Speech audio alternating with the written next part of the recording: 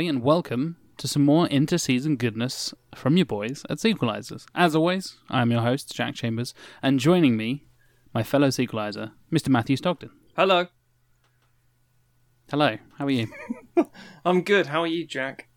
I'm alright. I'm quarantined and locked down and all that kind of stuff, because it's still the end of the world and we're recording remotely, as the listeners can probably tell from the audio. We're back to being remote again after a couple of weeks of on the couch. Yeah, don't ask. We recorded them in a weird order, but we're back. And, of course, joining us, as always, Mr. Tim Matum. Anything could happen in the next half an hour. Oh, brilliant. I like that. That's very true. You never know what's going to happen on an episode of Sequelizers, let alone an inter-season episode of Sequelizers. You can almost guarantee one thing, though. It's not going to be half an hour Exactly. long. One thing you know for sure, we're going to ramble for 2 hours. Yeah. Well, as the inter-season content rolls on, as we, for want of a better phrase, postpone Season 6 until we're able to all get back into the same room together, we're tackling some different topics, different subjects, and this is a pretty unique one I hadn't even really thought about, if I'm honest, before we discussed doing this episode. And it's relevant to the times we're living in now, I guess. This episode we're going to be talking about our Cinematic Crisis Squad.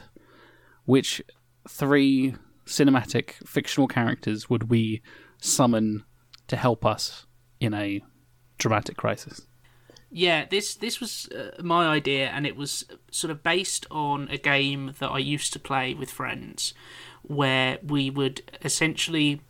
it was based on League of Extraordinary Gentlemen. And the idea was that you could pick characters from any fictional universe, any medium except comic books, because they already have a lot of crossovers in them. And they had to be from the same period. So if you picked Sherlock Holmes, then all your characters would have to be kind of Victorian era characters. Or, you could pick a squad that was in the 70s or whatever. And so we used to have fun just kind of like putting together teams of awesome characters, generally with a kind of vague superheroic bent to the idea of the kind of missions they would be tackling. Sure.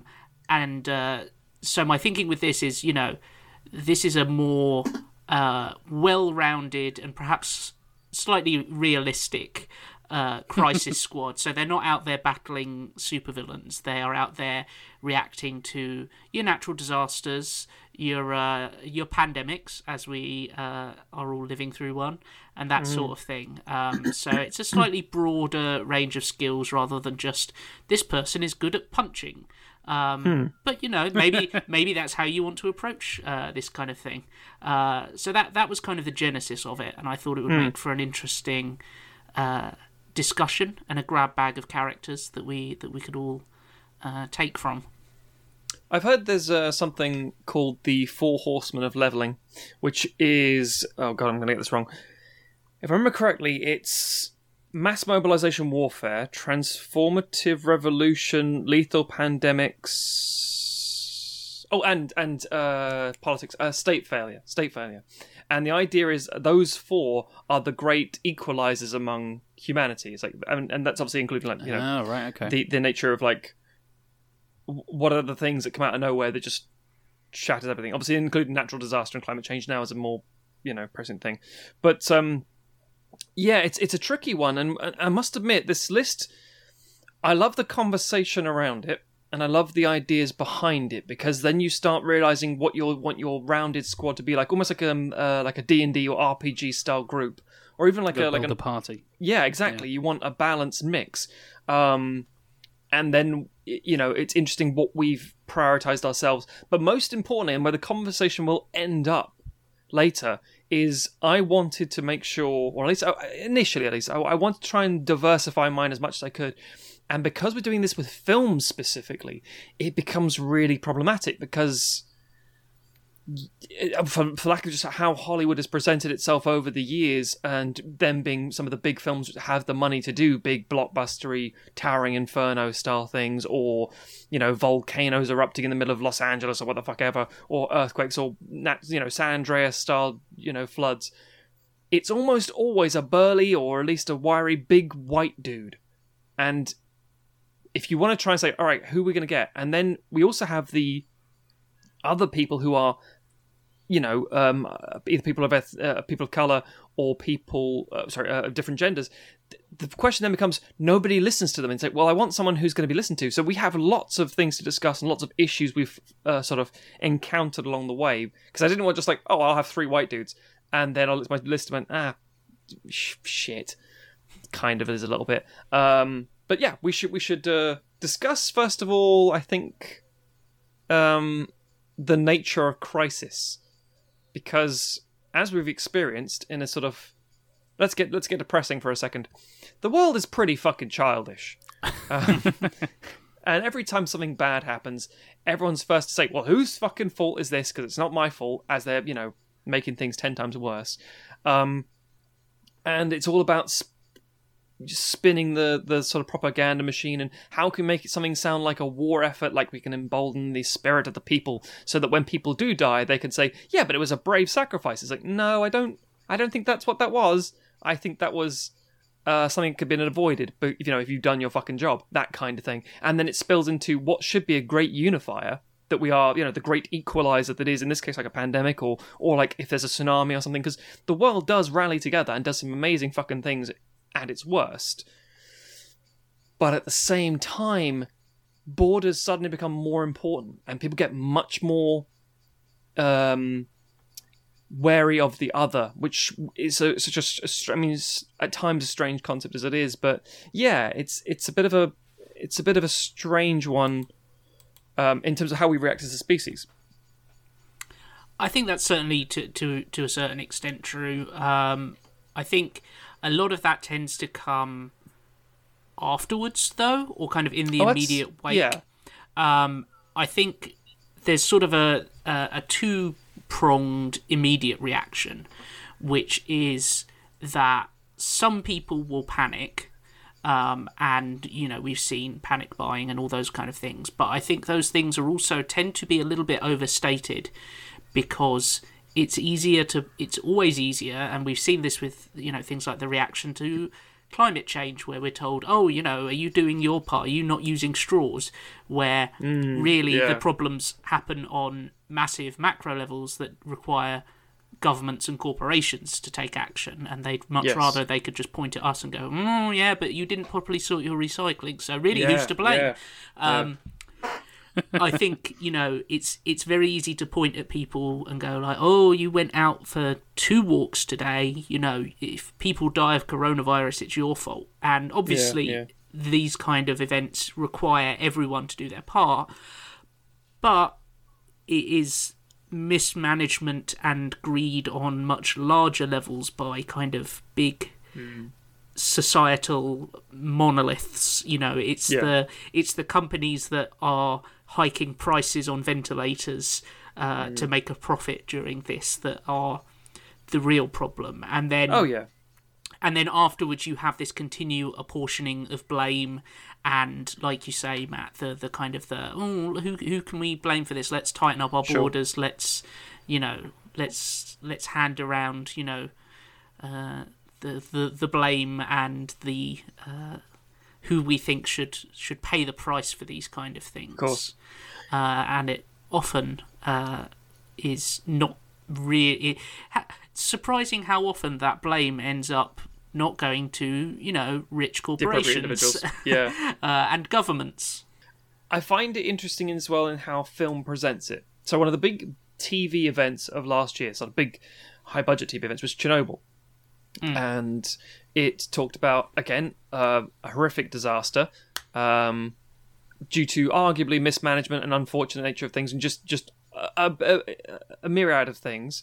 And then you had a government who were unprepared to deal with it properly, people who were, very bravely sacrificing their lives with minimal protection and wrong equipment, and so on and so forth, and very familiar things we're seeing now. And TV in a long form is great because you get the initial setup, you get a lot of established characters, you get the crisis itself, you get the aftermath and all kinds of things. Film tends to do one of two things. It'll either be the shock of the impact itself, so it'll be the disaster or the event or whatever it is. So just again, for an example, Towering Inferno, as I said earlier, that's an older classic crisis film. To call back to one of the ones we did, the Poseidon Adventure. These are obviously of a certain era. Of a certain era and a certain type. Then, speaking of Ewan McGregor, you've got what's it called now? The Impossible, I think it is. The one with the tsunami again. Oh yeah, I think. Yeah. Or you get something like Dark Waters, which recently came out with Mark Ruffalo talking about the nature of the Flint water scandal and all the sort of chemicals in the water plant and everything. And it's either the event or after the event, but the film doesn't really have time to deal with the whole thing without cheapening it seems. I think Chernobyl's a really interesting thing to touch on there, Matt, because it is so layered in that, as you said, mismanagement on a political level, on a scientific level, on a communications level, and then you have the kind of, I want to say, kind of conspiracy theories coming true, but like, the government's covering it all up and all this kind of stuff. And there's been a lot of rumours of that kind of stuff happening with this thing with COVID-19, with the coronavirus. Sure. And like, the Chinese government isn't reporting their numbers properly and blah, blah, blah, blah, blah, and all this kind of stuff. And that's always going to be a thing that, unfortunately, we're in this kind of mentality in a lot of ways, encouraged by certain political figures, who I will not mention here, that encourage that kind of bullshit political game. Everything turns into a political game. Everything is like, this is all about taking our rights away and all this kind of stuff. It's like, no, it's not. It's about people dying. Stay inside, you dumb cunts. Yeah. People just don't take that seriously. And I think some films in a film, there's a little teaser I'll touch on in a moment that kind of touches on this quite well, is Contagion from 2011. And we had a lot of scientific consultants on it and all this kind of stuff, and it had a lot of people really applaud how realistically it handled the situation, and how obviously you've got the conspiracy theory character in that film as well, and he's going around in his hazmat suit and being mental and all this kind of stuff. Yeah. But that is this real kind of interesting way of how different societies and different people handle things in different ways, and then the commonality between that as well. You see similarities between how this is being handled, how Contagion happened, how Chernobyl happened, how tsunami, and as you said, the Flint, Michigan water scandal, debacle, whatever you want to call it. It's all tied in together, and as you rightly said, Tim, earlier, it's like, you don't use plastic bags and make sure you're using paper straws, but we'll carry on doing fracking and mining things underwater and just ruining the entire environment on a macro global scale, but make sure you don't use a plastic straw. It's like, sure, I guess in a way everyone does have to do their own bit, but I think eventually we're going to need to get to a point where the larger governments and corporations and stuff actually need to take responsibility for this shit. But I don't think that's ever going to happen, and we've suddenly got very political. Well, that's right, because we're going to fix that by summoning 3 fictional people to deal with it for us. Yeah, exactly. And it's that thing about talking about this stuff in real life compared to the fictional versions of it, because very rarely in real life is there a neat arc that you can wrap up in 110 minutes where, and even in films of this type where, perhaps it acknowledges corporate wrongdoing, it's usually one person at a corporation who, signed off on a thing and is sort of a slightly mustache twirling villain who was like, I don't care if it's gonna give all these orphans head tumours. I want my profits up this quarter. And it's like, it's very rarely people who are out and out evil. It's just people acting in self-interest and not thinking about their impact. It's the classic human thing of a bit greedy, a bit negligent, and that's all it takes for something really bad to happen. Yeah, you have enough people and enough combinations of those two things, and it all just adds up very quickly. Yes, but that doesn't make for a very good story, so that's not the kind of thing that gets shown. So why don't we get stuck in and start picking some of our favourite cinematic fictional people who we think would be a good help in a crisis. And Tim, I'm going to come to you first because Matt said it on the chat before, and I've said it already. One of your picks, your first pick on this on the list here, is a fucking doozy, and you literally beat me to it. I took a pick from a film which has it comes from a very kind of specific genre that you more often see in TV, which is something that John Rogers, who was the creator of Leverage, termed competence porn. Which is just where you have people who are good at their jobs and you watch them be good at their jobs, and it's really satisfying. Obviously I've never heard that before, but I'm so on board. Obviously, dumbed down a little bit for us thickos, because if it was just people doing their highly technical jobs, we wouldn't understand any of it. But and you often get this kind of explainer as they go along the way. And like I say, mostly you see that in TV, but one of the best cinematic examples of it is The Martian, which is a film that's become real comfort viewing for me, just because there's something about it that I find very satisfying. And Mark Watney, Matt Damon's character in that, is someone who is obviously faced with this enormous crisis of kind of being stranded, not just like Tom Hanks in Castaway, but stranded in an environment that is completely inhospitable, and surviving for a huge, a long span of time. And he just he has a few moments where he breaks down and, really struggles with the enormity of what is ahead of him. But most of the time, he is just, okay, what's the first job? Let's do that. What's the next job? Let's do that. Yeah. It is a trait that I do not have myself, and that I thus am greatly admiring of.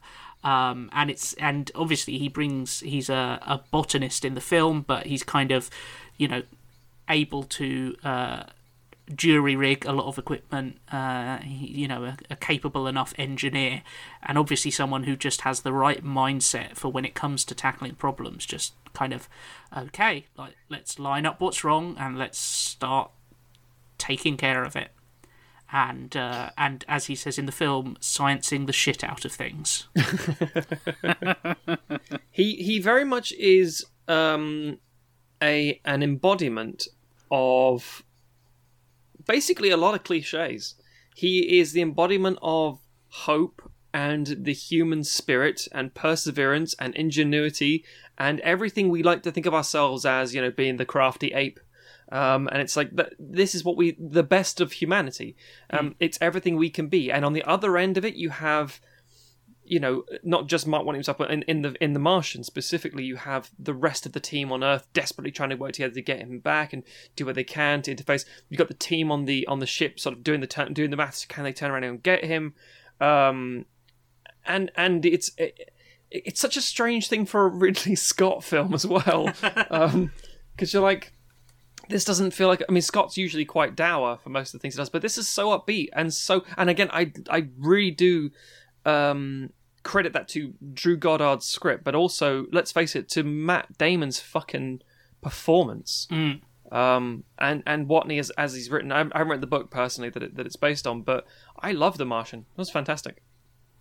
I have read the book, and I absolutely loved the book and was very, very pleased to see that Andy Weir was kind of approving of the film, and I was like, okay, this bodes well. And then the trailer came out, I'm like, okay, this looks really good. And yeah, it lived up to every expectation. It's one of my sort of favourite books of the last decade or so, and then one of my favourite films as well. Astrophysicist Jack likes the book about Spaceman.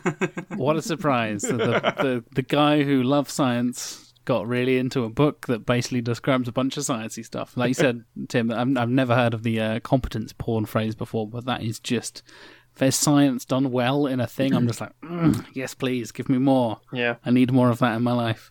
And the fact that Watney is able to keep so entertaining, and as you said, Matt, like he brings a lightheartedness to it as well.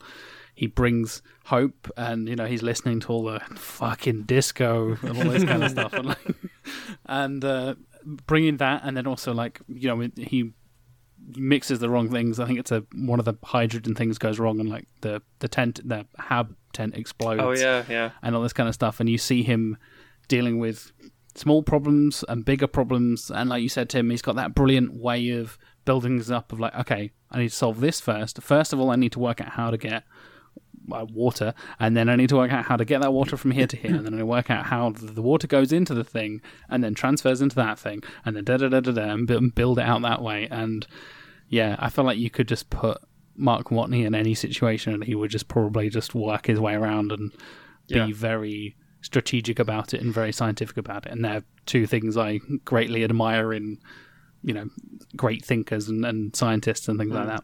Watney's a weird one. I mean, well, he's a perfect choice for this, certainly, and he's a great choice of character in general because he's a really fun one to watch. He also feels like every single Lee Child or Harlan Coben style detectives, like they're kind of cool and grizzled and they're good at everything, and it's like, right, yeah. I mean, again, I should admit, if anyone's getting angry about those things, I haven't read those books. I don't fucking know. I'm guessing, but the point is that he to me feels like how every American dude hopes and or wants himself to be. And there's, again, a very broad generalization there, but the idea, like, I want to be good at something. And more than that, I want to be able to be an emotionally driven guy, but also someone who can put that to one side and focus on a problem. And, oh, look at me, I built a fucking bird box, and be proud of it. And him eating his shit potatoes and stuff like that. And it's just, yeah, he's a really... Yeah, it's a strange one because I can't think of a lot of problems that, as Jack just said, that Mark Watney gets sort of airdropped into that he can't kind of fix. Arguably, maybe a fire. I think what separates Watney from, as you said, like a Jack Reacher type character who is just like, I am the best at everything. I am the smartest. I am the strongest. I am the fastest. In any room he walks into, he's just a mega badass, and you get those kind of ultimate super powerful, not quite superheroes, but they're basically superhero characters. Yeah. I think the way Watney kind of distinguishes himself from that is, he has training in science and he uses what he's learnt from botany and adapts that into different methods. So he starts doing chemistry. Botany also includes some chemistry, and then he realizes, like, okay, if I need to do this, well, I know from my astronaut training that I need to do this and do that, and he's bringing his expertise from the one thing he's really fucking good at and adapting it and turning it and twisting it and making it into another thing. He's not just arbitrarily brilliant at everything. And he does make mistakes, I think, which is another important part. Like, he's not just but learns from magic fucking spaceman. Yeah, I think there's an important distinction, and I think there's a reason that for a long while, like, especially in America, it seems like astronauts were held up as the kind of example of, like, almost like the Ubermensch. Yeah. Where, because they're almost always military people as well, which Americans fucking love. Yeah. There's a kind of knowledge that they have to be capable in so many different disciplines and have that kind of mental fortitude to be able to deal with these situations that makes them that kind of archetype. But I think, like saying, the kind of the other thing that distinguishes Watney from your kind of Jack Reachers is that there doesn't seem to be a lot of kind of masculinity tied up with how he acts, whereas in the bits that I've seen of Jack Reacher, there's a sort of a weird macho-ness to the character. Not a weird macho-ness, there's an overt macho-ness in a lot of things. And it's possibly mainly because we never see Mark Watney beat anyone up, which I don't think he'd particularly be skilled at. But there's very little, there doesn't seem to be a lot of ego to him particularly. Beyond just a kind of determination. He's sort of more than willing to cede to other people's expertise when they know better than him, and that kind of thing. Yeah. But that's one approach to science. Jack, do you want to take us through your first character who has a slightly different approach to science? Well, he's certainly a doctor and a scientist in a way. Yeah. But my main thinking was, if everything goes horribly fucking wrong, who could I get to reasonably build a time machine so we can go back and fix all this bullshit? The Libyans. The Libyans. So I can go back, sell some weapons to the Libyans, make some money, and then start from scratch.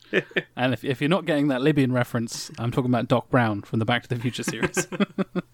And yeah, that was pretty much my thinking in a more silly kind of way of just like, well, if everything goes horribly fucking wrong, we can at least get a DeLorean and sort ourselves out, or a train, or whatever we need to travel back in time and hopefully solve all these problems, because the Back to the Future timeline is mad and doesn't make any sense and rewrites itself multiple times and all kinds of stuff. So I'm all for that. I could have argued that maybe Bill and Ted would have been one, but I feel like there would be two picks, and it would be maybe a step even further, because they literally like rewrite history for themselves. You know, he drops off the keys for himself, so he knows where they're going to be for himself later on. Like, should have just got Rufus.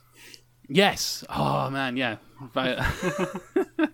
Could have just done Rufus, but yeah, I think Doc Brown would be an interesting guy to just bring some mad science. I almost want to put like Mark Watney and Doc Brown in a room together and see them like. See Watney kind of like dial him down and be like, okay, right, Doc, you've got this and you've got that, but how about we try this instead? And you'd have the great Scott kind of moment, and then we go from there. But yeah, I think Doc Brown would be a fantastic they're both scientific choice. They're both slightly irresponsible with fissionable materials. Plenty of explosions and lack of responsibility. Yeah, Doc Emmett Brown is a really good show. I mean, he does initially go, oh, that's fun. It's like, no. He makes a lot of sense, because he, across the course of 3 movies, he starts out as this very zany risk taker who most people don't seem to believe in, but he has a genuinely genius level scientific mind. He's a literal genius. He literally is. He is literally. Yeah, but also he's incredibly cautious and arguably smart, but also self-sacrificing and yeah, I think he's a bit of a noble mindset to himself. He's like, what am I going to do? When he's talking to Marty in his first recording about where he might go first, that kind of thing. And it's initially just a sort of a selfish errand sort of thing. Selfishness is his own slight problem, but we'll get back to that in a second. But then over the course of like the 3rd film, where he's hiding out in the West and he's making his own refrigerator and just being a blacksmith and stuff, he's taken his scientific knowledge, and rather than just trying to elevate the society around him and change the course of history, he does the arguably semi-responsible thing of just taking care of himself, making a few tweaks here and there with again creating the refrigerator sort of, as it were, to make his ice cubes and such. But he's applying his knowledge in a new way. It's like he becomes a blacksmith. He shoes horses. It's nothing to do with his profession at all as a certain area of science, but he's adapted that craft to a new thing. So again, I think depending on what the crisis is, if you put it in front of him, he'd have to resort to some sort of plan or something to effectively figure it out. I mean, admittedly, I don't know what his plan was in the 2nd film, other than Marty's kids got arrested, I guess. But that aside, I think Doc Brown's a really, really interesting choice. Also, let's face it, Christopher Lloyd's fucking great. Although, when we mentioned about like Watney and Christopher Lloyd in a room, I thought to myself, oh, that'd be a bit like One Flew Over the Cuckoo's Nest. And then I realised, no, Christopher Lloyd's in that. Never mind. I think you touched on it there, Matt. The through line between Watney and Doc Brown is the adaptability and being able to take their specific knowledge and in their field or in their expertise or whatever it is, and then adapt it to... Now he's a blacksmith. Now the botanist is doing chemistry and all this other kind of stuff, and being able to really take what they know and change it in a way and make it useful on a grander scale and make it useful for themselves and for the people around them as well. And I think adaptability is such a huge, huge factor in an apocalypse, a pandemic, a crisis, whatever you want to call it. I think it's a big thing that's going to be a through line for a lot of these characters. I agree. Speaking of which, how about you, Mr. Stoggs? I'm going to talk about one I dropped very quickly because the perfect link now would be to go to My Scientist. It'd be like, Matt, who's your science guy? And I'm like, well, I got rid of him. I was like, oh, who's your replacement science guy? I don't really have one. I was like, oh, that's interesting. So I was going to go with Spock. Because again, in terms of like logical, scientific mindset and things, that was great. But then I started thinking about what he does in the movies, not what he does in the television series, because that's where the real scientific mind comes out. And I'm like, he doesn't really science much in those movies. He kind of just dies and fucks off out a door every now and again. Yeah, that's not really, and he has more politics than anything else. That's actually not very helpful. And then you go to the the Into Darkness version, and yeah, that's a good. Zachary Quinto's a great Spock, but I'm like, yeah, he doesn't really. No, it doesn't. No. So, based on that principle and the evidence brought forth in a cinematic style, I decided to focus on something else entirely. So I'm talking about the heart of my group to start with, and that is Steve Rogers, Captain America. Because ultimately, and the thing is, when we sat down to do this, the first name that came out of my mind immediately was Captain America. It's like, I have to have Cap on there. And then I thought to myself, actually, maybe Superman's a better choice because he can do more physically. Like, no. He needs to be Cap. He needs to be human. He needs to be someone that people can rally behind. And for me, as much as the individuals such like Watney and Brown, for example, can solve a problem or can do the thing where they compartmentalize, adapt, etc., etc., etc., I needed somebody who could lead a situation, because I've seen in film especially far too many situations where scientists have a great fucking idea and everyone goes, yeah, shut up you, bring me a gun. And I feel like Cap is the perfect... How can we punch it? Yeah. It's like, can we shoot it in the face? But I think Cap is a necessary thing for my team, especially. I need a leader on the team who's going to be able to delegate, control, whatever. I need someone who's going to, as is shown in the films, do the right thing no matter what. Because film scientists tend to... I think like I was getting to think like Annihilation, for example. I was thinking, there's some really good scientists there as well. I thought, no, they all get kind of caught up in it because scientists become very obsessed with the answer, not what's going on. I mean, like even like in Arrival and such like that, some really interesting scientific minds. I'm like, yeah, but you are helping in a different way, and I kind of wanted someone who was going to be able to focus on how to control, maintain, and effectively. As awful as this is going to sound, police the situation. I was going to say, manage the idiots is the thing as well. Pretty much. And I need someone that's going to be a unifier, someone that I think everybody looks up to. And I don't say everyone looks up to Captain America, but I do. So that's a cool shout from my side. And that's what matters, damn it. Damn right. I think Cap's a really interesting choice because and we kind of touched upon this in the pre-show chat we were having, and kind of like, okay, what's a crisis? What are we talking about? Or how do we define all this kind of stuff? I would never in a million years think like, oh, I need a military guy, which is essentially what Captain America is. Oh, yeah. But you're right in that leadership sense. Like, not even once this is all blown over, but while it's all happening, you need someone to kind of be the symbol of hope and that, and not to coin a Man of Steel bullshit phrase, but have him be that person... The masses, the sheep, the people who will just kind of do what they're told, have someone rational and actually be able to plan out thoughts and a plan of action and all this kind of stuff. Have someone who can actually lead them in a positive way and not just kind of leave people to it. And I think maybe he would be able to be the one that as we said, like in the films, none of the scientists ever get listened to. Maybe Cap could be the one that could bridge that gap between the politicians and the scientists and whatever, and you get Doc Brown, Mark Watney, whoever it is, coming up and being like, okay, I've got this great idea, and they're like, yeah, whatever, can we shoot it? And Cap's like, whoa, before we start shooting stuff, let's listen to my friend over here, and Cap can kind of be the mediator there, and he's got the charisma and the pull in both senses to be able to mediate and bring everyone together in that sense, and unite people of different expertise and different sides and things like that as well. Yeah. I think I was really, really happy when they had that small scene in the Avengers where Cap kind of drops in on the police officers Yes, and yes. That's instructs them exactly what I was thinking about. Yeah. what they need to do, basically, because that is exactly who Cap should be. Kind of looking at the comics and how he is written when he's written really well is he is a kind of strategically brilliant, but also someone who is very selfless, both in the sense that he's willing to make his own sacrifice, but he's not just thinking, okay, how are we gonna, punch these aliens? He's also thinking, okay, what is the consequence of having these here?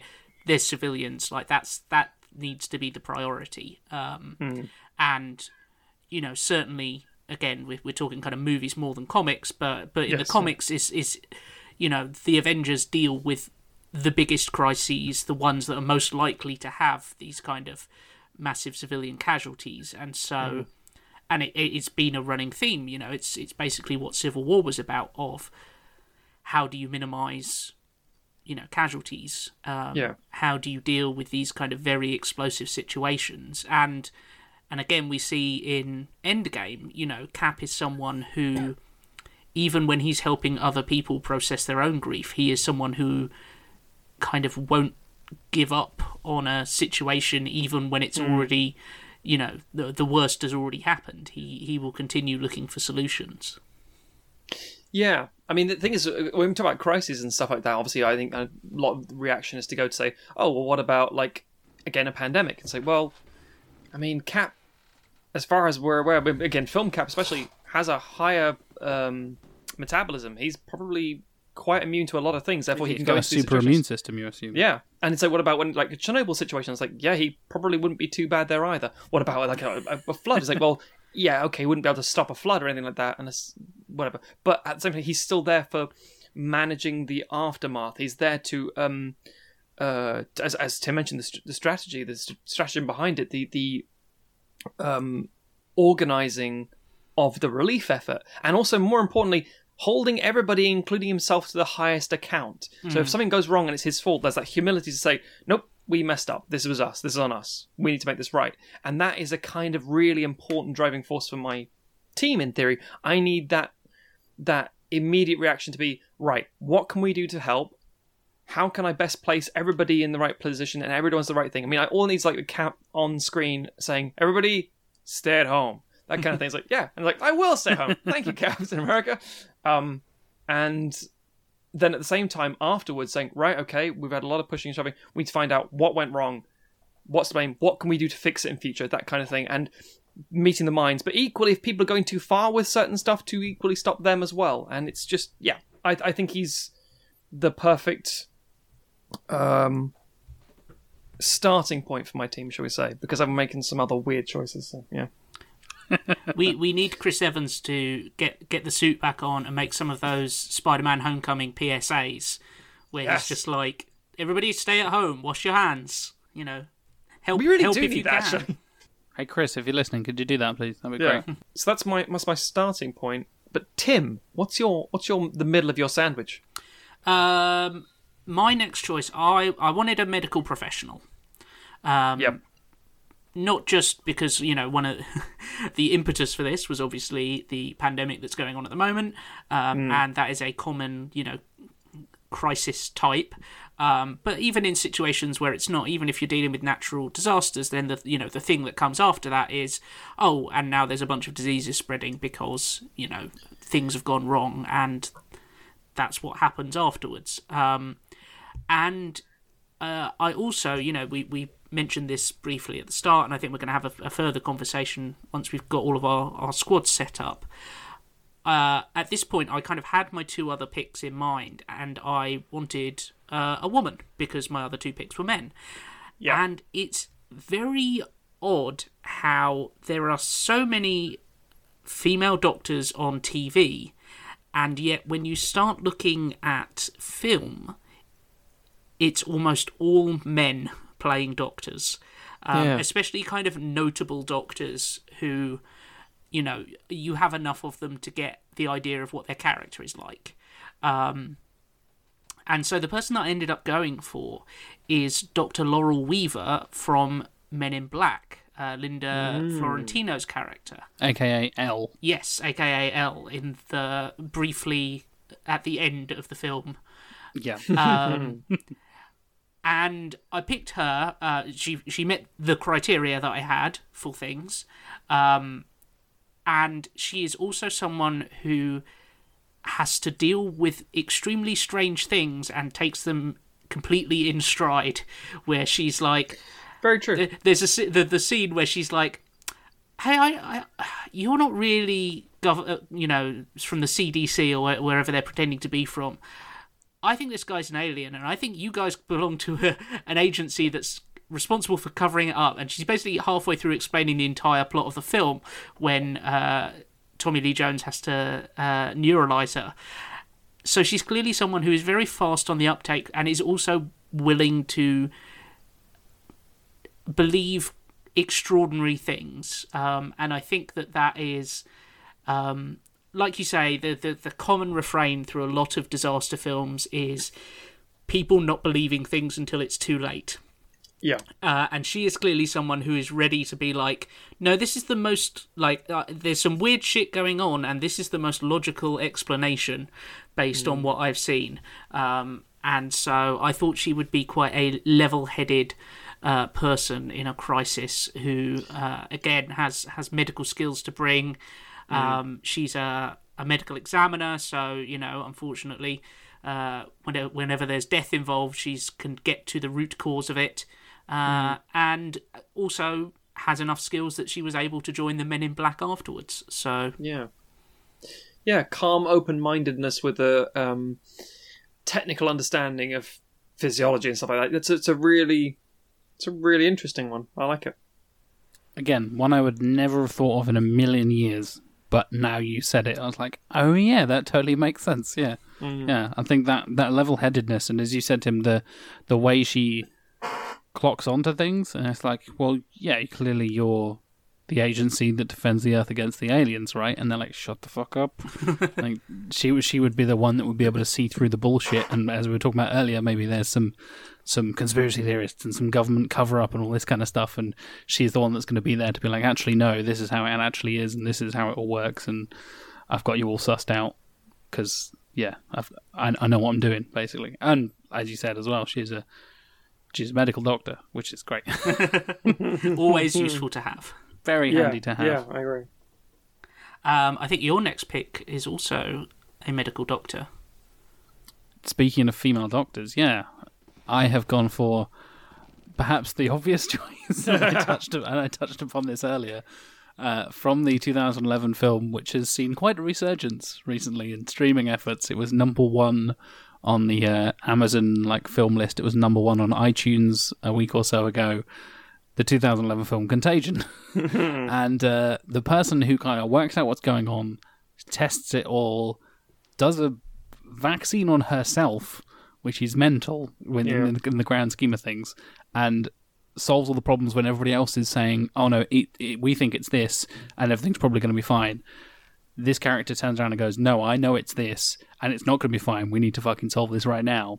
Is Ali Hextall, played by Jennifer Eller, the CDC scientist doctor in Contagion. And yeah, I couldn't not think of this film. I, again, recently rewatched it and forgot how much I enjoyed it. And yeah, she's just the scientific methods that she goes through, and she talks about identifying different the transfer methods. So it's the whole spoilers for Contagion, I guess, pig and bat thing combination that causes this virus, whereas everybody else is saying it's being spread by other stuff. It's being spread by inanimate objects and all this kind of stuff, and they're actually saying, no, it's transferred by living hosts, and it's doing this and doing that. And she researches a vaccine, tests it on herself, because she can't get... The huge problem, as we kind of found out recently in real life, is vaccines take a really long time to produce and test correctly, because if you get it wrong,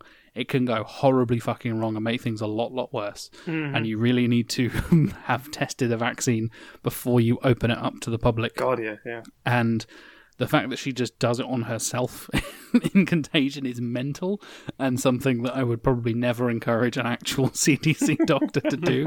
But it's a bold move. It's a very Hollywood kind of thing, but it's an amazing moment, and she gets that kind of moment where you go through the death toll and all this kind of stuff, and she gets to like, well, yeah, I've got a vaccine, and they start passing it out, and she is, in a way, the hero of that film.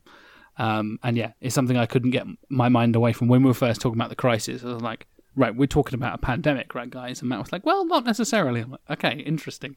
Because instantly that's where my mind went to because of the current situation. Of course. And yeah, this was my, like, I can't not pick her because of the current situation. It's interesting because I really like Contagion. I saw it several years ago and was just like, oh, this has got everybody in it. And it does feel like one of those throwbacks to an old sort of disaster movie like Poseidon Adventure or Towering Inferno kind of thing, where you're like just tons of celebrity cameo sort of roles and people die off really quickly, but with a really simple, identifiable fear of something that could so quickly get out of hand. And of course, now. But it is interesting because if you take all the characteristics of her character, and if you heighten them a little bit more Hollywood, a little bit more, it's impossible for her to become a side character. But I think, again, because she's a woman, she is a side character, and also because there's a huge sprawling cast, it's supposed to be like that. But it's weird, there's a strange parallel in my head with her character and Brad Pitt's character in World War Z. I did think about that as well, yeah. It's the same thing, except he's got this sort of, it's I know it's a bit of a jump in certain places. But ultimately, yeah, if it's like almost like if it was a dude, well, he'd obviously have to fix it and save the day. And it's like, whereas it's just like, no, she's just a scientist and a medical professional who's taking a huge risk for something that may not work, but ultimately, if it does, it's going to hopefully transform the world in that regard, or more accurately, not even just change the world, just put a stopper in it and say, let's just try and stop this for now and figure out what the fuck happened. That kind, to be in the aftermath of it all and pick itself up. But that kind of risk-taking and ingenuity and stuff is, yeah, you kind of need that, because almost every single human discovery, especially medically speaking, has been a fucking accident or a fucking risk. And or ended up killing them, or both, or all three. Precisely. So I think your choice makes a lot of sense, to be honest. I really do. Yeah, I actually haven't seen Contagion. Really? Which is weird because it's a Soderbergh and I love him. It's one of his best, in my opinion. It's very Soderbergh as well. Yeah, and I do love a big disaster film. It's just one I haven't got around to seeing, and now watching it now, despite the fact that everybody else is, feels a little bit morbid. I might go back to it once all of this is reduced slightly. But yeah, no, obviously it's the perfect kind of choice for this situation, and yeah, it's a very smart choice. Well, Mr. Stoggs, back around to you. Who's Captain America's second in command, essentially, in your team? Okay, so yeah, my list is a bit of a weird one, especially to start with. So I've got Cap heading up the team, calling the shots, seeing the battlefield, as it were, figuring out where everything is and where they land. And then I wanted a rogue element. Much in the same way that you guys have the risk takers and the people who see through the bullshit. I wanted somebody who was the smartest person in the room, and also somebody who had no problem taking matters into their own hands to achieve the right thing, and also somebody who lives kind of on the internet. So I went with Major Kusanagi, and I'm going to be very clear here. I'm talking about Major Kusanagi in animated form specifically, in the Mamoru Oshii film Ghost in the Shell, based on the Masamune Shirow comics, not Scarlett Johansson. I don't feel like Scarlett, fine, but no. So Kusanagi, and this is more developed in like the TV series stuff, but in Ghost in the Shell 1 and 2 specifically, she's a cop, basically. And the same way that Cap is a soldier, I wanted a cop. Somebody with another keen analytical mind, but someone who understands technology. and not just in a simple scientific mindset, but the sprawl and effect of technology, and someone who has the reach into technology. So if you don't know, Ghost in the Shell, in a world with cybernetic upgrades and things, which are getting more closer and closer to what we are now, that sort of AR, augmented reality kind of thing. And she is a rare example where she has a human brain and a effectively fully cyborg, sort of a fully animated body, and she's a doll effectively with this human component.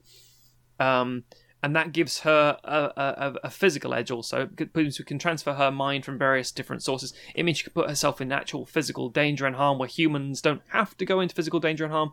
She can hack, control things. She can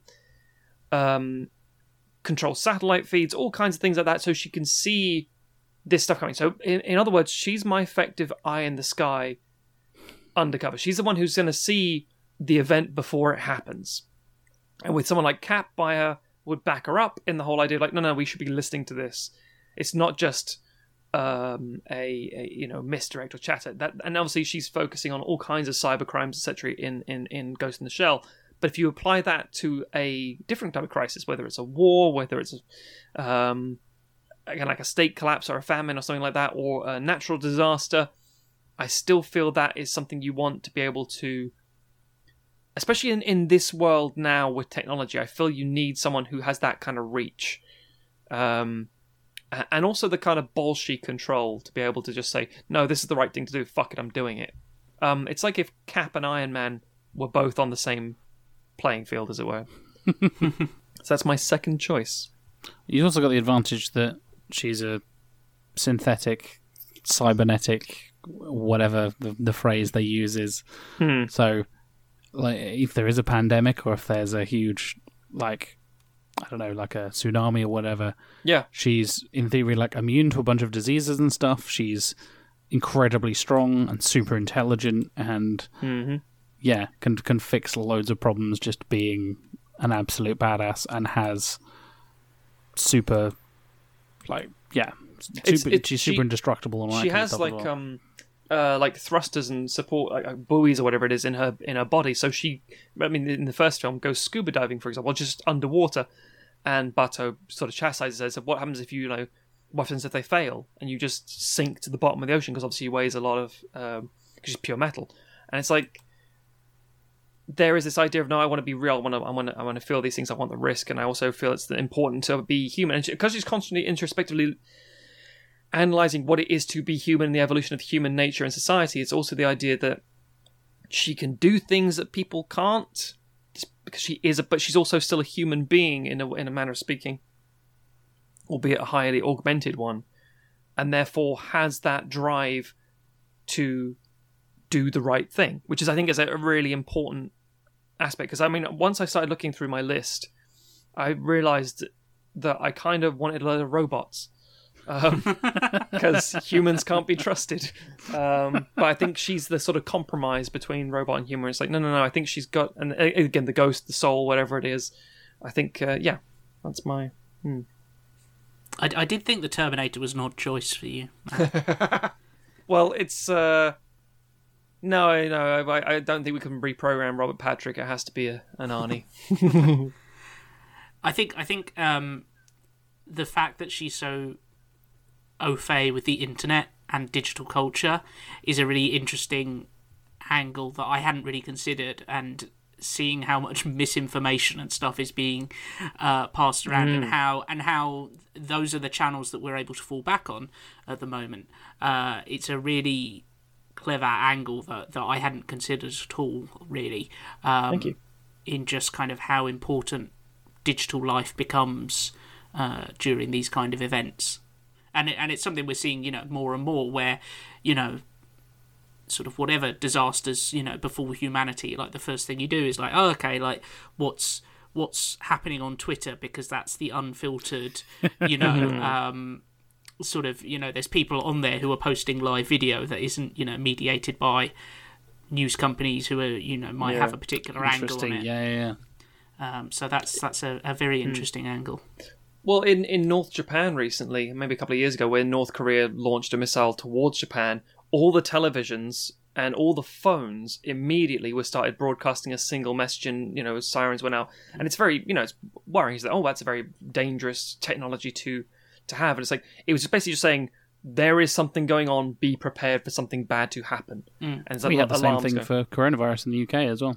We did, and again, that's the nature of like, oh, is that dangerous? Is it going to be? And it's a good question to ask, but I think that's the nature of, again, that's why I have to have Cap on my team for the oversight. But it is the question of how do you get this out to people? Because I mean, we talk about in Britain, for example, not to get too political.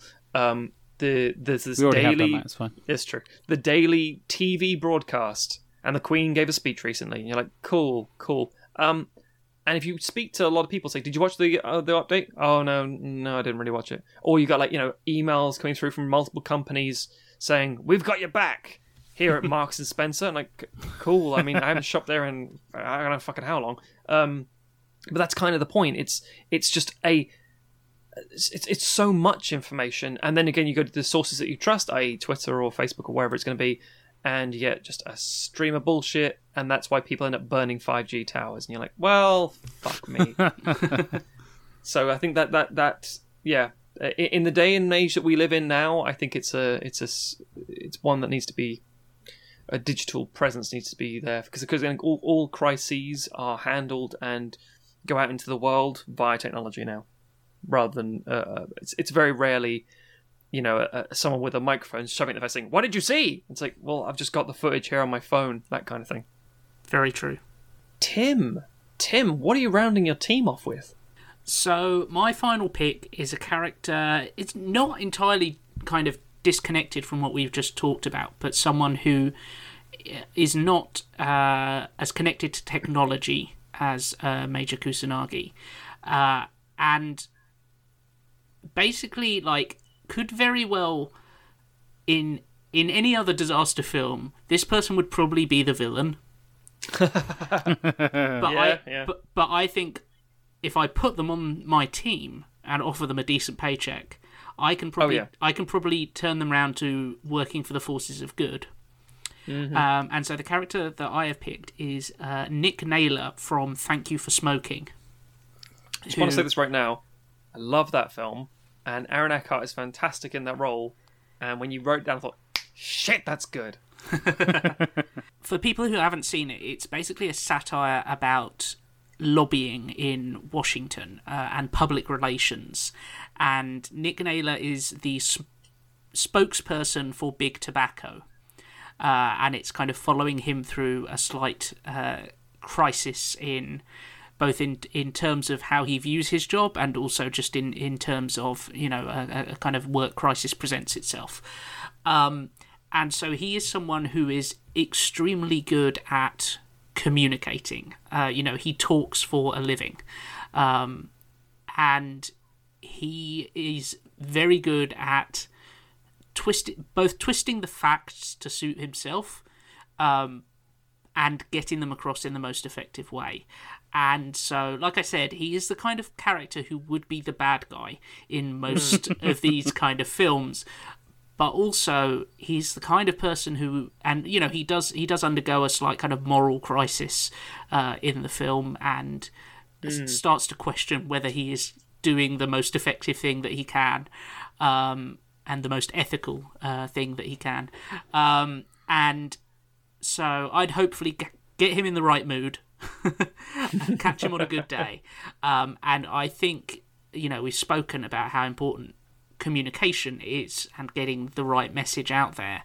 And I think he would be someone who would know exactly the best way to communicate to people and also know the kind of shitty things that people are going to do and have a kind of innate sense of okay, this is what the majority of responsible people are going to do, but here's what the shitty minority are going to do, and we need to be ready for that.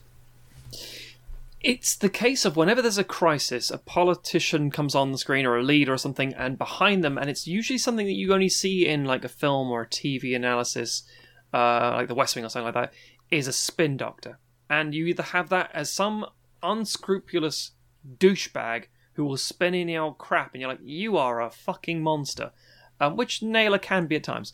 Or you have somebody who's the most charming person in the room who will sell you on the right thing. And that's kind of, I think, why Naylor's a great addition, because Tim's got a combination, in my opinion, of head, heart, and mouth, in the sense that his Watney is his heart. That's the hope and the group, as well as being an intelligent individual. Then you've got Weaver, who is the head, because she is pure logic and incredibly rational mind, so on and so forth. And then you've got Naylor, who's able to sell them both. And in my way, you've got you've got the Cap, who people will follow, whereas Naylor and your one is a great one people will get behind because he will sell you on the dream. It's like if Don Draper was a good guy kind of thing. And yeah, I think you're right. Whether it's controlling a crisis or controlling the people, or just, I say controlling, it's a very strong word, sorry. If you're trying to maintain, I think it's the word. yeah, wipe out. That's it. Yeah, decimate. That's it. Thanos. That's my other choice. Oh god. Oh god. I actually no. I'll go into that later.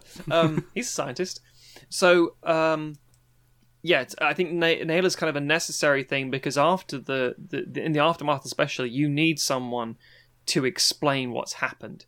And sometimes, let's face it, as we've all seen recently, scientists don't always do a good job. It's why you see interviews with actors. You don't really see interviews with writers, or you rarely see interviews with writers, because writers are usually quite, not inarticulate, but they can be quite introverted and not great at expressing themselves in that regard. Directors as well, you don't always see them interviewed unless they're a big personality. It's always slap the actor in front of you, of the audience, sorry, because and it's mostly like, on, I don't know, Fallon or Graham Norton over here, they just talk shit. They promote the film, they talk about their own weird anecdotes, but they don't actually talk about the film and the character very much, because nobody cares except seeing the film. Whereas the writer would give you this big in-depth thing and get lost, and that's more podcast area, I think Naylor's that a good shout for that. Yeah, we've spoken about how often scientists are ignored in these kinds of films, and he is the kind of person who is good at getting people to listen. Yes. So if you've got him working for your side, you know that your points are going to be articulated well. And he's also the kind of person who is adept at the sort of political wrangling that you would need to, get the funds to where you need them to be and that sort of thing. Yeah, Naylor on the side of climate change would be so interesting. Yeah, that would be a great sequel to see. Thank you for fracking. Thank you for fracking. Yeah, exactly. I saw, a little side note, I saw Thank You for Smoking in Portland, in the States, in Oregon. And it was released at the exact same time as An Inconvenient Truth by Al Gore. And everyone was talking about that, and I was like, I've seen a great, funny film. So, Jack, you have gone for someone who's not very much of a talker, but very much a doer. I don't know what you're talking about, Tim. I have no idea what you're talking about. And, it's somebody who doesn't do any of that shit that we just talked about. No science, no communication, no, I guess, sorts of leadership skills, I guess, in a way. I'm talking about Alice from Resident Evil, the Resident Evil franchise, all the way from the original to Apocalypse and Extinction and Retribution and Electric Boogaloo and the final chapter and all the other ones as well. And yeah, she's super powered and she's like psychic and super strong and immune to basically. She's basically a superhero, but also knows about zombie viruses and stuff. And again, I was in the kind of virusy kind of mood, so I thought, as much as I don't like her as a character, I don't like that film franchise, Alice is actually kind of a great choice, just as almost as like a standalone. I don't know how well she'd work in a team of Doc Brown. I just realized, I just imagined Hextall, Brown, and Alice all working together. Fucking hell. No, probably not. No, but admittedly, Alice is very, very, very lucky, and that's kind of important. Just kind of wing it a lot of the time, doesn't she? Mm. And get away with stuff. She starts by saying, "My name is Alice," and then she gives you all the exposition you need, which is kind of like a nailer. She makes it digestible to the layman, and then she goes off and shoots the problem. Accidentally finds a cure somewhere and goes, "Yeah, great, nailed it, brilliant." If you Lots of can't slow shoot the motion. problem, I don't want to hear about it. That's what I'm saying. Yeah, I feel like it's a bold choice. I could definitely see a film where it's Alice, like, escorting two scientists, one very pragmatic and the other one weird, through, a kind of chaotic, apocalyptic situation. I mean, that's basically Resident Evil 2, or... No, I'm not going to even try and identify which one it is. Extinction? Don't know. No, Apocalypse, I believe. Don't act like you know, Tim. No one knows. It's Apocalypse. Yeah, so I can see that kind of, like, in a very specific situation, she'd be the perfect person. And you just have to hope that, like, Doc Brown, she sort of treats him with a sort of stoic disregard rather than him completely getting on her wick and she ends up shooting him. That's very possible, yeah. And yeah, I think it should be good at the kind of, if the Doc needs to go to CDC or Hextall needs to go and visit Doc Brown in his garage, I guess, you could have Alice be the escort through the apocalyptic wasteland. So, yeah. Here's a pitch for you. Here we go. Doc Brown's train is basically, you make it like a pandemic Snowpiercer. So it's just oh my god, it's a travelling lab crossing the country. That's literally Resident Evil 6. Khaleesi. It is.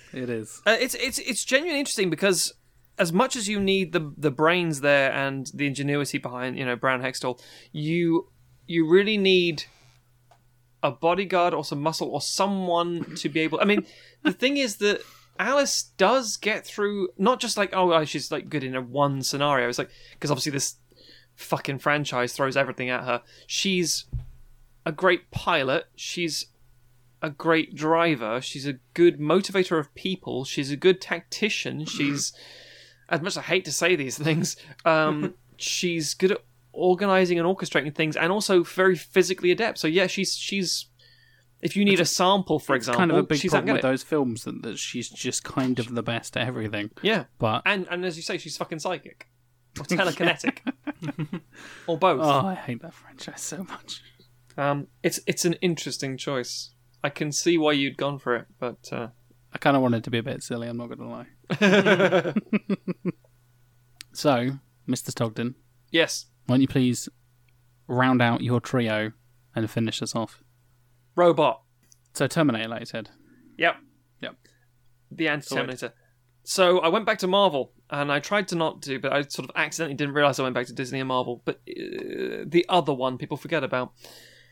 So I've got my my digital tech experts. I've got my moralistically driven ultra leader. I need someone who's actually going to be able to fix a problem.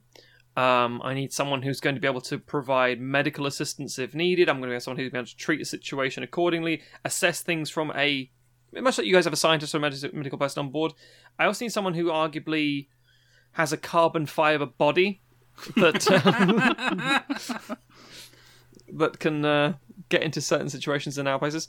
And I was like, this isn't a white guy. And realized, well, actually, literally is white and kind of a guy. So, yeah. So I went for Baymax from Big Hero 6.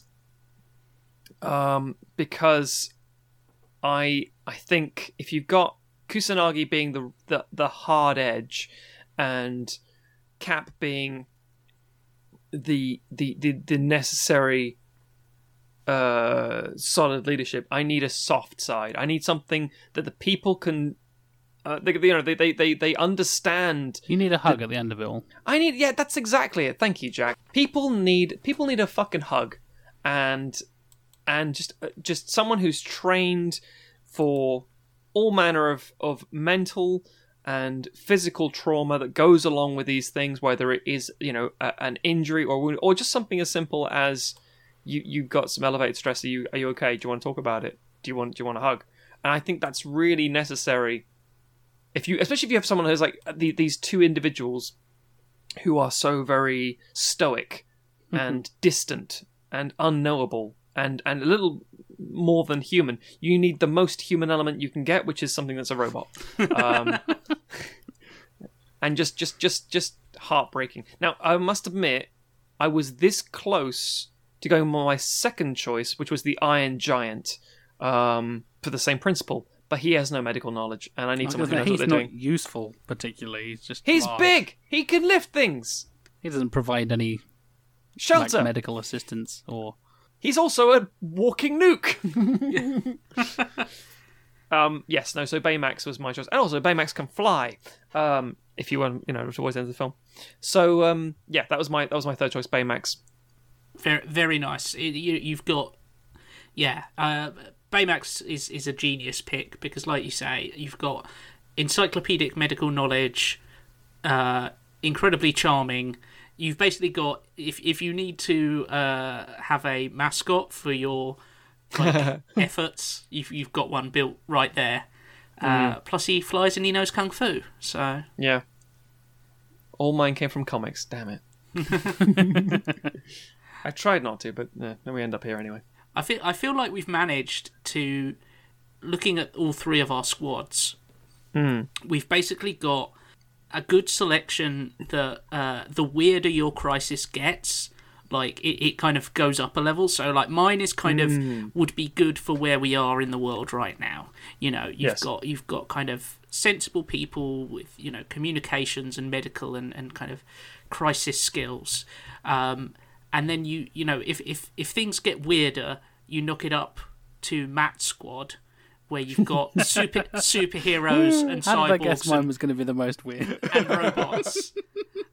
But still people who are kind of relatively grounded in terms of the problems. Relatable individuals, with. Yeah. And then if it gets really weird, you've got time travel and whatever the fuck Resident Evil is. My name is Alice. And then just Dr. Hexel to just kind of ground it in. No, we still need to look after people. I know you guys want to jettison this nuclear waste over Nevada, but there's people there. My God, Alice! Just Doc Brown screaming. Something's going to be done about your kids! Your zombie kids! What we've actually done is work out like the 3 stages of crisis and apocalypse. It's like, okay, in the early days we need this squad, then we step it up, then we step it up. Yeah. And we've secretly built 3 separate layers of it, and I think that says a lot about us as people. It's impressive. It does. It really does. How we handle issues, and more importantly, I think this is an interesting thing about if you ever go for an idealized version or idols in general, you tend to go with either your better qualities or things you wish you had as qualities. And I think you're right. I think this genuinely speaks to our sensibilities as people, but also, in your case, Jack, some people like to have a bit of fun. So we should probably address, because a lot of people will be listening along to this and thinking themselves, you're formulating your own lists, hopefully, and we genuinely would like to hear them, so please do get in touch and so on and so forth on Twitter and Discord, etc., etc., etc. But I know full well people will be screaming at me down the realms of the internet. Why didn't you pick XYZ? Now, I'll tell you one of my wife's picks, because when Tim mentioned this, I said, oh, and turned to my wife and said, what do you think? And she said, the first person who said was Cap, and I said, yes, that's why you're my wife. And then the second pick she said was the TSA guy from Get Out, and I said, brilliant. TS motherfucking A. He gets shit done. I was like, yeah, fair. And then the third one she mentioned was Ripley, and I said, oh, no, can't have Ripley. And she said, why not? Ripley's badass. I'm like, yeah. Nobody listens to Ripley, and everything goes to shit for her all the time. And the thing is, in our films, there's trials and tribulations, but the characters, the majority of them come out the other side having, in inverted commas, won, or done a good job, or the right thing, or whatever. Ripley always gets fucked every time. So you kind of don't want her in a crisis unless you have someone with, like a Naylor or a Rogers trying to sell the idea behind her, because no one's going to listen to Ripley. Yeah, she's a very good survivor, but she's not really that much of a people person. Yeah. And, when she's saving people, it tends to be in the abstract of, like, I'm going to crash this ship rather than let it crash rather than let the xenomorphs loose on Earth kind of thing. And, yeah, she's like you say, she's a great example to follow in terms of what you should do during a crisis. There never would have been a problem with aliens if they'd have observed quarantine protocol. Yes. Which is the thing that Ripley is telling them to do. And she's someone who's, very good at following all these safety rules that they have in place. So we should all be more like Ripley, but Yes. I don't think that she's the person that you want on your kind of your team tackling it. She's the person you want to hold up as an example of what to be like. I agree. In a weird way, back to robots. In a weird way, You and Bishop... your fucking robots. I know. Bishop is the best example of who would be in the alien universe, because he's self-sacrificing, he's human, he's genuinely in touch with people, but again, it's like, another white male. Yay. And it's difficult because... again, what is it to be human? What is it to do the right thing? He's also got a scientific mind. He's maybe a bit distant at times, but he's still, he knows he's got to go and do the certain thing, crawling through those air vents and stuff. But Ripley is the better person. But I think, again, as Tim said, Ripley is what you need to work towards yourself on a singular level. Bishop is a guy you need on the... It's why he's a standard issue for every mission, because you need someone like that to help you out of a crisis, basically. Any other... I mean, again, we were talking about just ideas of who could be used. And again, it's the nature of... nobody listens to that person. And they're not... Again, it just... Like Spock, for example. It's like, I don't want another white guy. And it was just the same thing over and over. But that's, again, the nature of film. It's very rare that you will have a film where you have a female character or person of colour in the lead who rallies people to a single cause, overcomes adversity and odds successfully without extreme hardship or being the most abrasive motherfucker in the room. It's not enough to be right. You have to be right with attitude, kind of thing. And it's like, it's a weird... And I want to... If I'm sounding conspiracy theory for a second, I think there is a genuine put people down mindset. You can't show any sect of society other than one particular one being... In the way of, like, Watney, for example, competence porn, can't show them being super good at something, otherwise it would prove that everyone else is good at something as well. It's the idea that it's not just this elite group of individuals. There are a whole swath of people who can do it. And obviously there are perfect examples across different media from international releases and such like that, but again, based on budgets and the idea of a huge crisis, whether it's a pandemic or climate change or whatever, it's a bit rare that you see... I mean, Snowpiercer, for example. I was actually thinking about Snowpiercer very briefly. Song Kang-ho's character is great because he sees past everything. He understands that the ice is thawing. He's the only one on the train that seems to understand that the ice is thawing, and he wants to get out. But again, I don't know if he's one I want to go within a crisis. I don't know if he's the right thing. And then, yeah. So there are lots of different examples, as I say, but it's very difficult trying to gauge who is most appropriate. I think there's definitely an issue in terms of films of the kinds of people that we allow to be essentially the heroes in these situations, and the kind of people who have to be supporting characters, many of whom, in this kind of film, will often die off. And it's because we often think of kind of film and TV in a sort of monolithic way a lot of the time. When I was coming into this, I was like, oh, there'll be loads of female doctors I can pick from. And then I started thinking, and I was like, oh no, they're all on TV. There's like, and I'm sure that people, you know, are obviously going to come up with their own picks and come up with, you know, ones that either I haven't seen or completely neglected to think of. But I really struggled, you know, in that category. It's like, oh man, yeah. You know, medical dramas are so prevalent on TV, whereas they're not the type of thing that film does as much. True. But also, it does feel like Hollywood's kind of really lagging behind in terms of representation there. You know, when I was kind of looking through, you know, doctors in cinema, the one who really leapt out to me was Harrison Ford in The Fugitive. I was like, there's someone who copes. It's medical training and a real survivor. But again, another white guy. Yeah, I mean, if you do like historical fiction stuff, that's the only time you really get an example. So if you take let's say Hidden Figures, for example, where you got what's her name, Katherine Johnson and Dorothy Vaughan and other people, and it's just like, oh, there you go, prime example, people of color, actual scientists and incredible mathematicians, etc., etc. You're like, yeah, and their story is their struggle. It's not about the you know, in the crisis, in the situation or whatever it is. If you take, like, again, a story like Hidden Figures, or you take a story like Apollo 13, they're framed very differently, and for obvious reasons.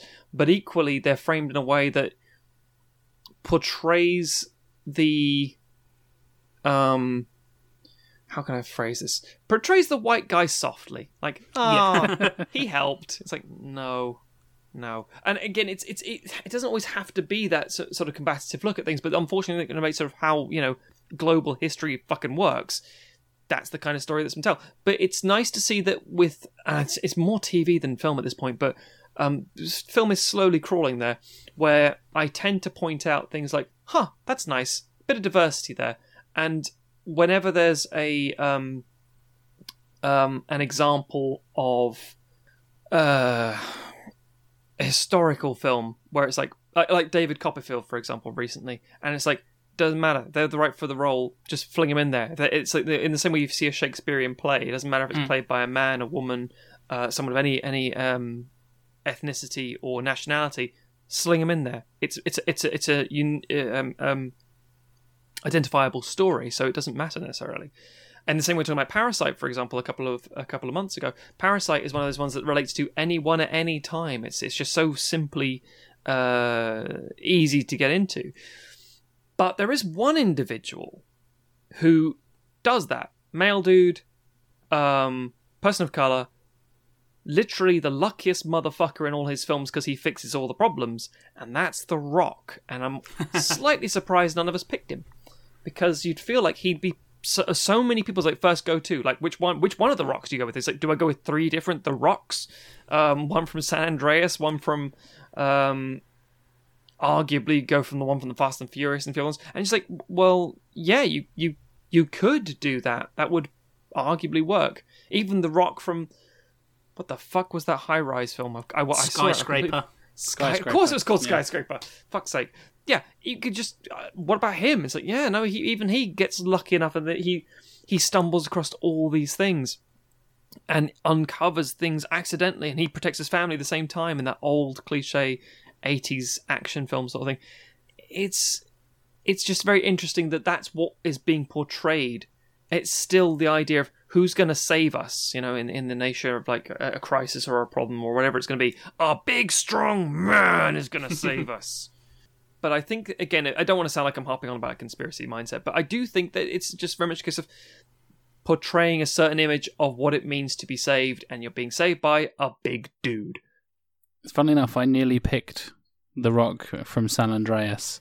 And I thought, well, if this is a crisis that is, you know, global environmental change or whatever, you know, a big natural disaster, you want the biggest, strongest, Samoanist man you can find.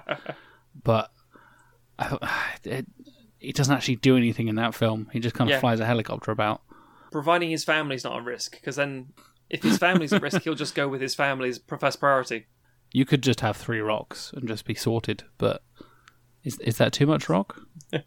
Rock, paper, scissors. I choose rock, rock, rock.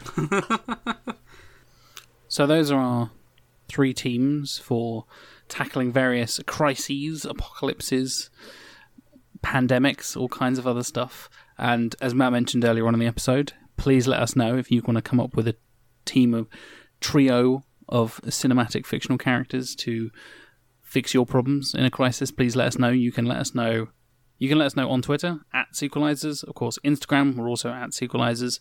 If you have a longer message to send, sequelizers@gmail.com is also the place to send it. We also have our lovely Discord, and it's a fantastic little community of people there. We did tweet a link to that not too long ago, and I will add that to our pinned message on our Twitter profile. So if you're listening to this episode, you can go and look at our Twitter profile, and you can get the invite link on there as well. It's a really nice little community. We talk about all different kinds of stuff, including post-episode discussions. Matt and Tim and I are pretty active in there as well, so we'll be answering questions and chatting with you guys, and we'll talk comics and video games and professional wrestling and TV and RPGs and all kinds of other stuff. So much so that I've even started a role-playing game with a few of our listeners. So, yeah, it's been a really nice little way of building our community of listeners and friends and stuff like that, and I highly recommend it. I had no idea what Discord was before we started this, and Tim has kind of guided us through, and now I'm signed up to, how many is it? 1, 2, 3, 4, 5, 6, 7, 8 different Discords, including ours. Bloody hell. And I'm a bit addicted to it, so yeah, I highly recommend coming and joining us and discussing some topics with us if you're interested and inclined in such a way. It's also a good distraction if you're still in isolation. Oh, it's been a huge support for me in isolation of just like, I can just chat with people and meet new people who have common interests and stuff. So a lot of the podcasts I listen to and follow and stuff also have Discords of their own. So you have that kind of common ground already. I feel like it's kind of like Twitter, but filtering out all the nutters and the bullshit, because you don't have to deal with all the morons. You know that they're going to have, common ground with you in a lot of ways, and I can certainly speak for our own Sequelizers server that it has been nothing but super cool discussions, really nice guys, really interesting topics, and I agree. Yeah, it's been really, really positive. So I highly encourage you to come and join us there. Still to handle us, unfortunately.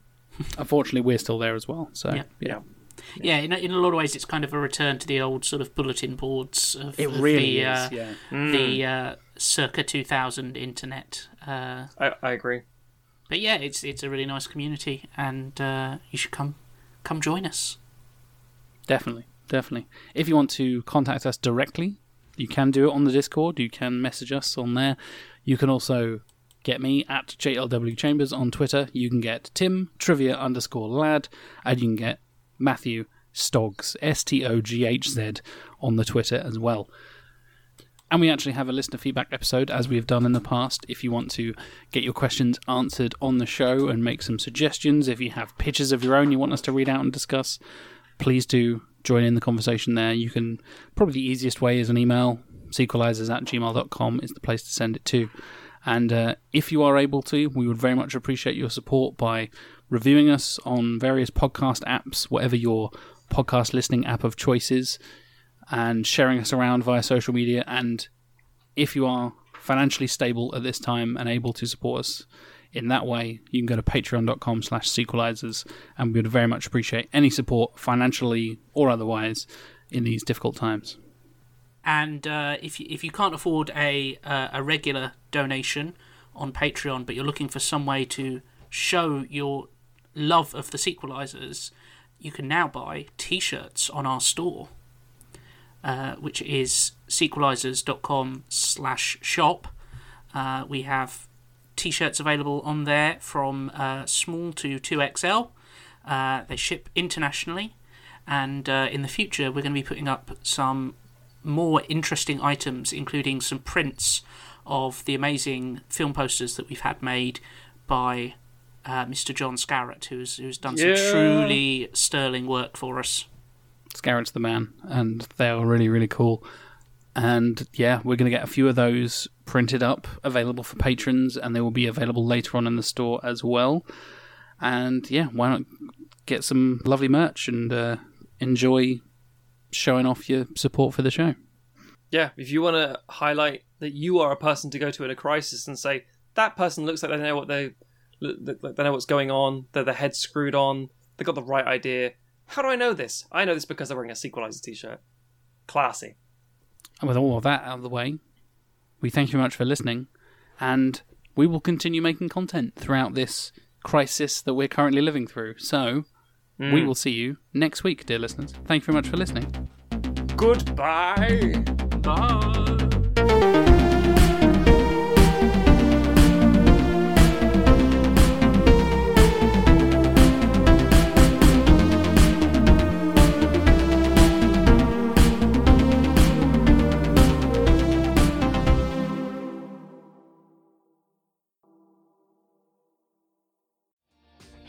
Hi, my name is Kay Adams, and to be honest, I'm not so good with the ageing process, so I enlisted my old chum, the filter-free Cara McKenzie, to advise. Could you imagine being a porn star? The room would need to be really hot for me to strip off. To be honest, she's not much help, but she is rather amusing. And along with some great guests, Joe Brand, Andy Oliver, Anton Dubeck, Ruth Langsford and Craig Revel-Horwood, darling, we are learning how to be 60. Listen wherever you get your podcasts.